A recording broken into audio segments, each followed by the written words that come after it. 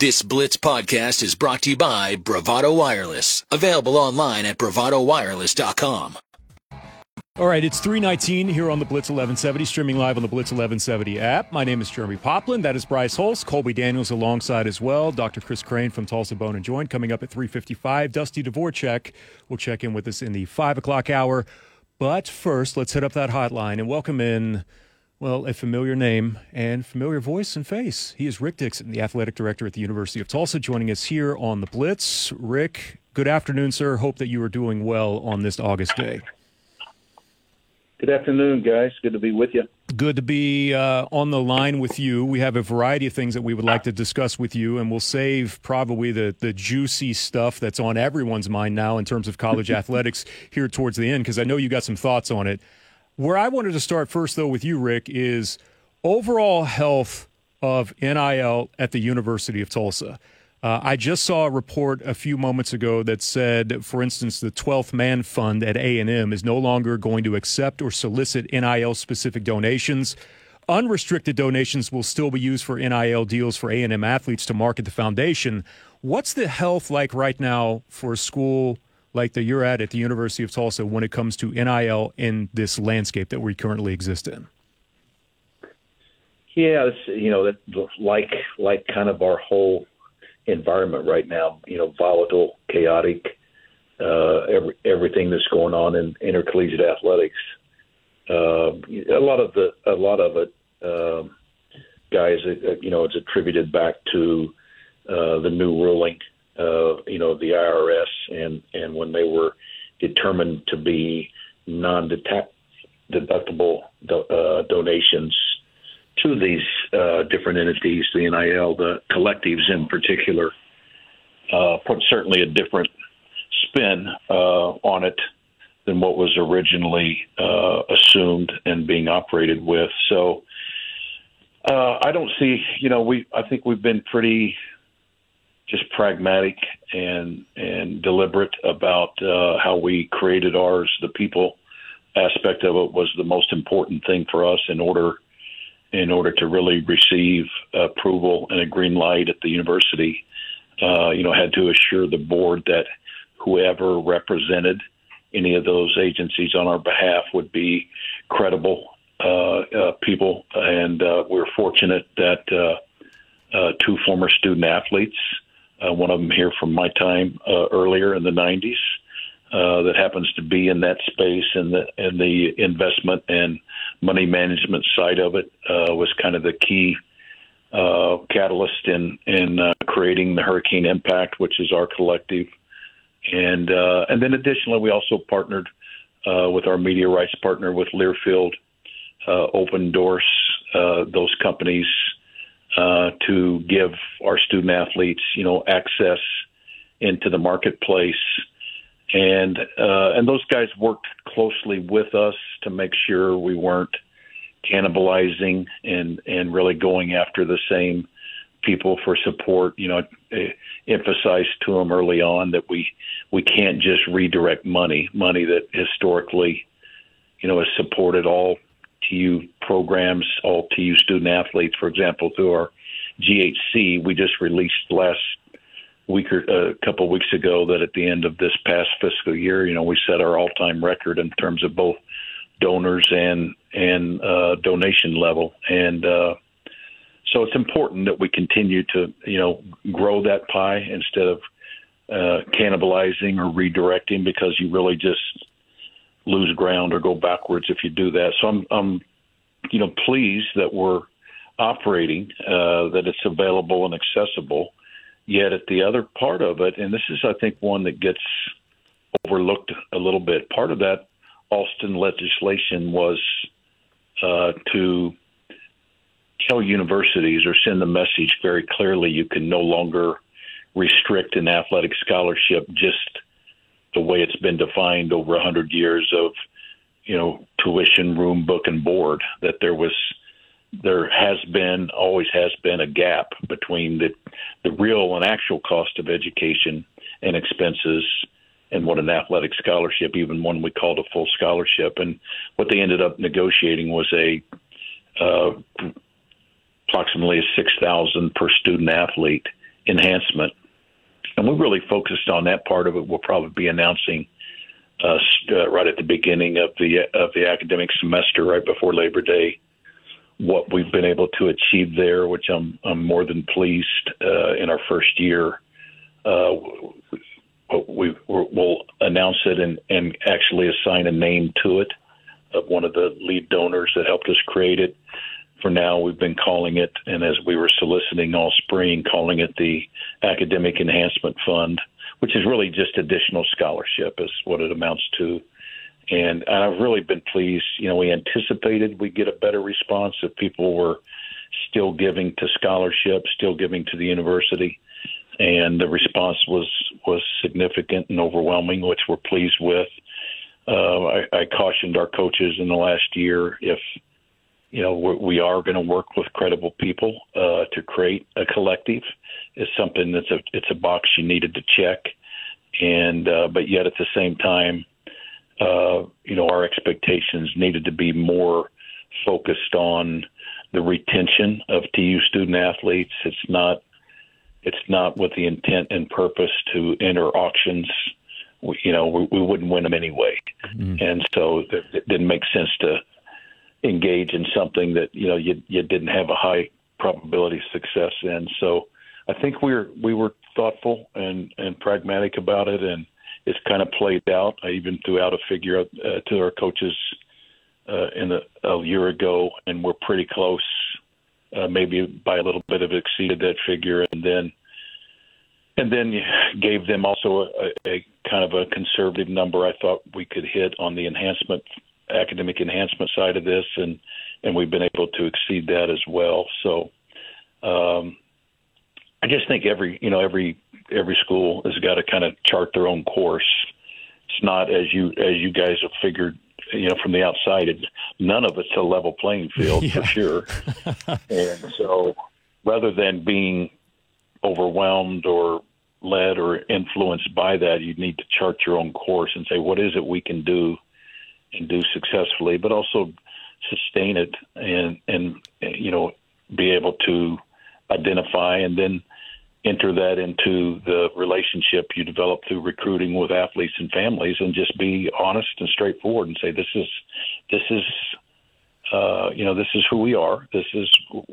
These are the things that we invest in. Here's what we believe in, and here's what we're able to deliver.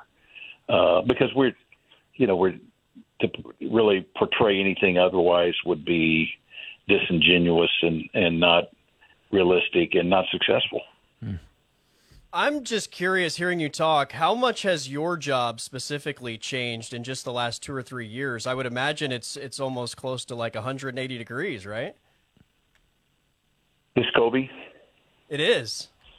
Yes, Colby. So good question. Now you got to remember, my job 3 years ago was being a consultant and helping a number of my AD proteges around the country, and then being the best granddad and fly fisherman that I could be. So it's changed a lot since then. But really entering back into it and just kind of grappling with and dealing with all the significant change that exists today. It's I guess what I said at the top, kind of volatile and chaotic and certainly fluid, because it's ever changing, every day, every week. There's new interpretations, new rulings. And a lot of it, guys, as you know, is this wasn't something, this came at us in a different way than any legislation or laws or anything we've ever dealt with. It came to us through litigation, not through the normal, voting through conferences, voting through the NCAA, getting everybody's input. It was legislated to us. And along with that came very little, if any, guidance and interpretation, from the NCAA, because it didn't emanate from within. It came from outside through litigation. And so there was not really adequate leadership and, any direction that came forth from our own governing body, the NCAA. That's really to me, that's if you looked at any difference in the 30 plus years I've been in this, is everything we've ever dealt with, reacted to, adhered to has all come through that, that other model. And that didn't exist in this instance, in all these instances of things that came to us as a result of legislation. Hey, Rick, I know you got to be out at 3:35, so we've got about 5 minutes, and I don't know where we even begin with 5 minutes on conference realignment and the volatile nature really. that is. I don't even know if you could describe it all in 3 days, let alone 5 minutes. But the volatile nature that you've mentioned right now, does the average fan have any idea truly what's going on behind the scenes right now with all of these moving parts? And the only thing that you can really do is kind of control what you can control within your own athletic department. I heard an old A&M AD one time say, hey, athletics is the front porch of the university. You guys have done a really good job of sprucing up the front porch and kind of redesigning it. But where are we at right now in this weird landscape that is college athletics? Yeah, Jeremy, it's without being redundant, it certainly is all those things. And for me, it strikes close to home. Obviously, starting out west, what we just saw unfold beginning last Thursday, Friday, and through the weekend, to even wrap your head around or try to digest the fact that, like for me, it's always because of my own experience there, Pac-10, but Pac-12 conference, when I went there in the mid '90s, was the preeminent top to bottom conference in the country, and for it to no longer, for all intents and purposes, exist is mind boggling. And even think back for us, the Oklahomans, Tulsans, and here locally, think back just 2 summers ago, shortly after the Oklahoma-Texas defection and announcement, where all the emphasis and speculation and activity and conversations going on were about would the Big 12 survive, because many of those institutions were looking west.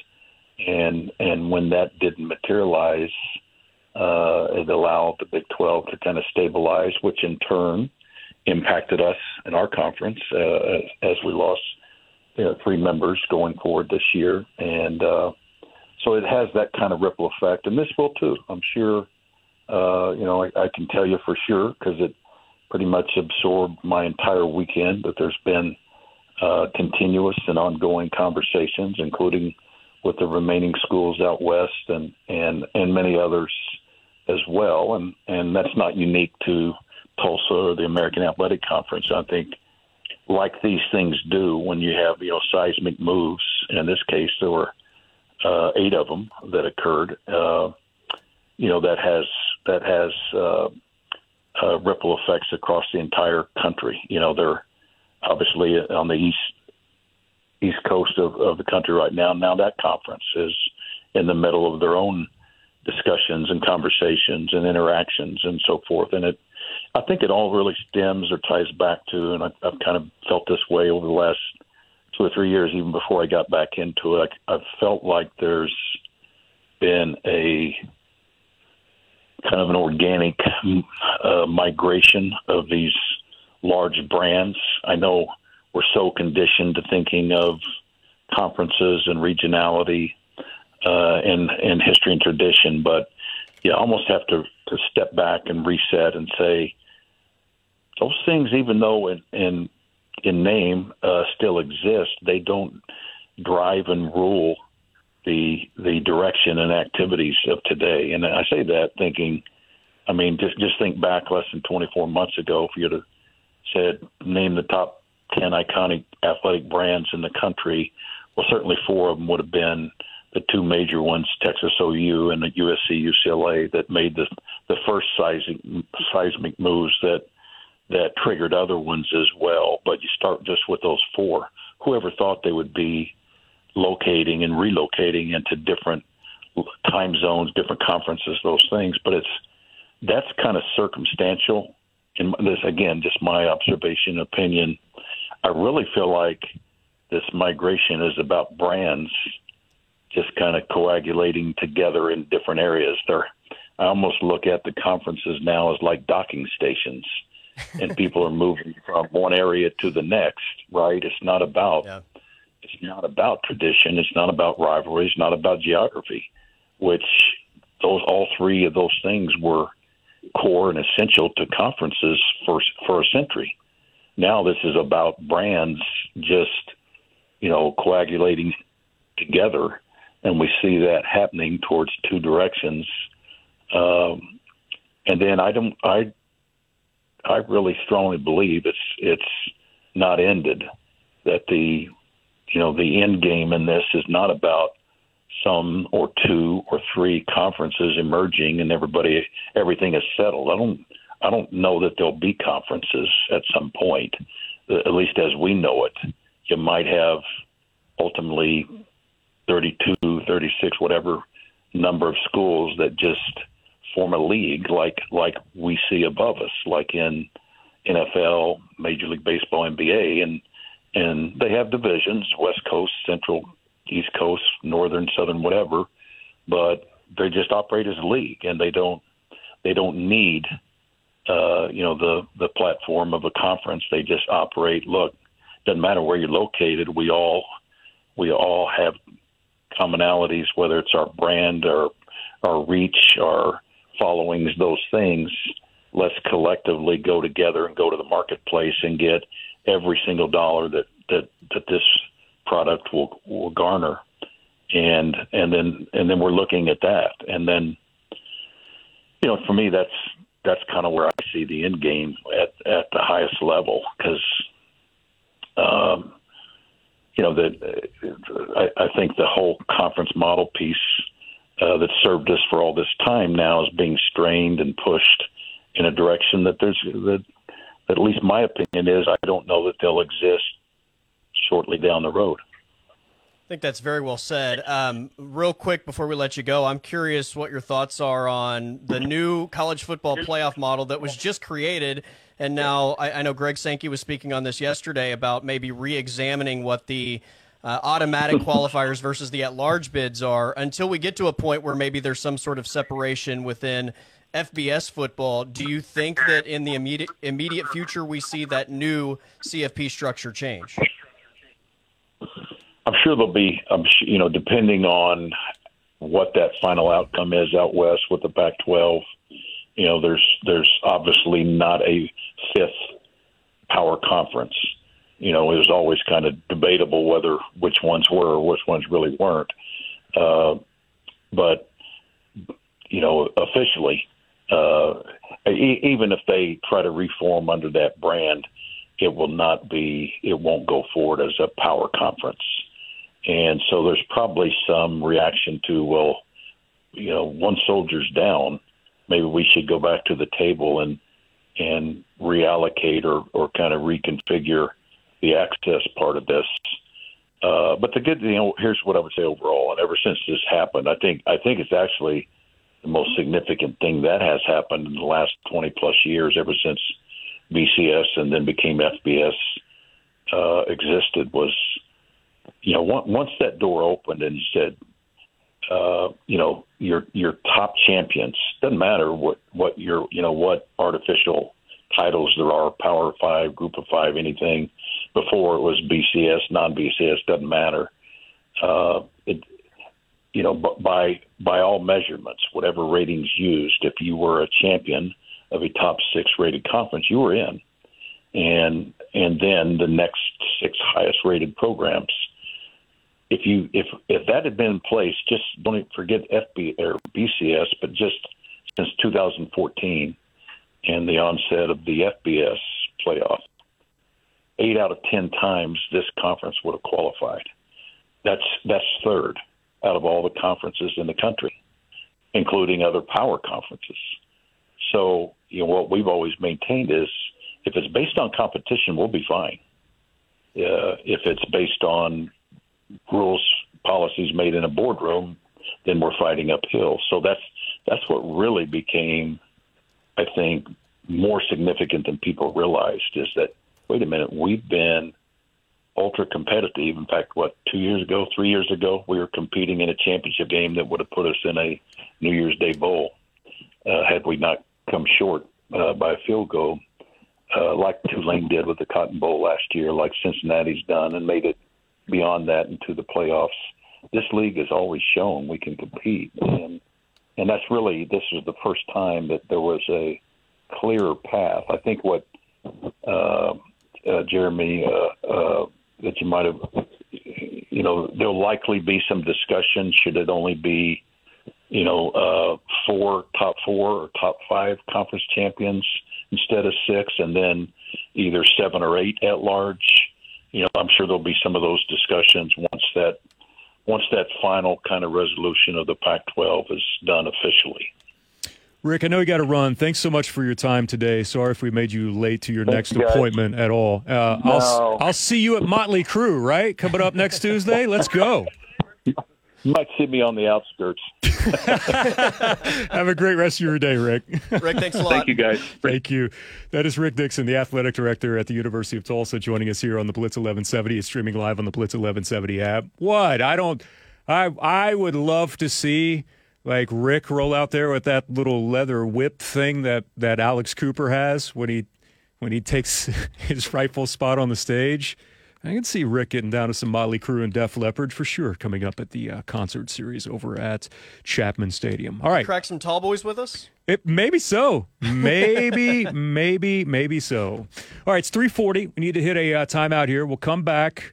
We'll have a quick segment. Dr. Crane will join us at 3:55 this afternoon. We'll talk blood clots. We'll also talk injuries with a few of your favorite fantasy players, or at least one of your favorite fantasy players, and Tony Pollard. And Dusty Dvorak will join us in the 5 o'clock hour as well. That's coming up here this afternoon, right here on the Blitz 1170, streaming live with the BlitzTulsa.com and on our app from the Ike's Chili House Studios. Thank you for listening to this exclusive Blitz 1170 podcast from Bravado Wireless.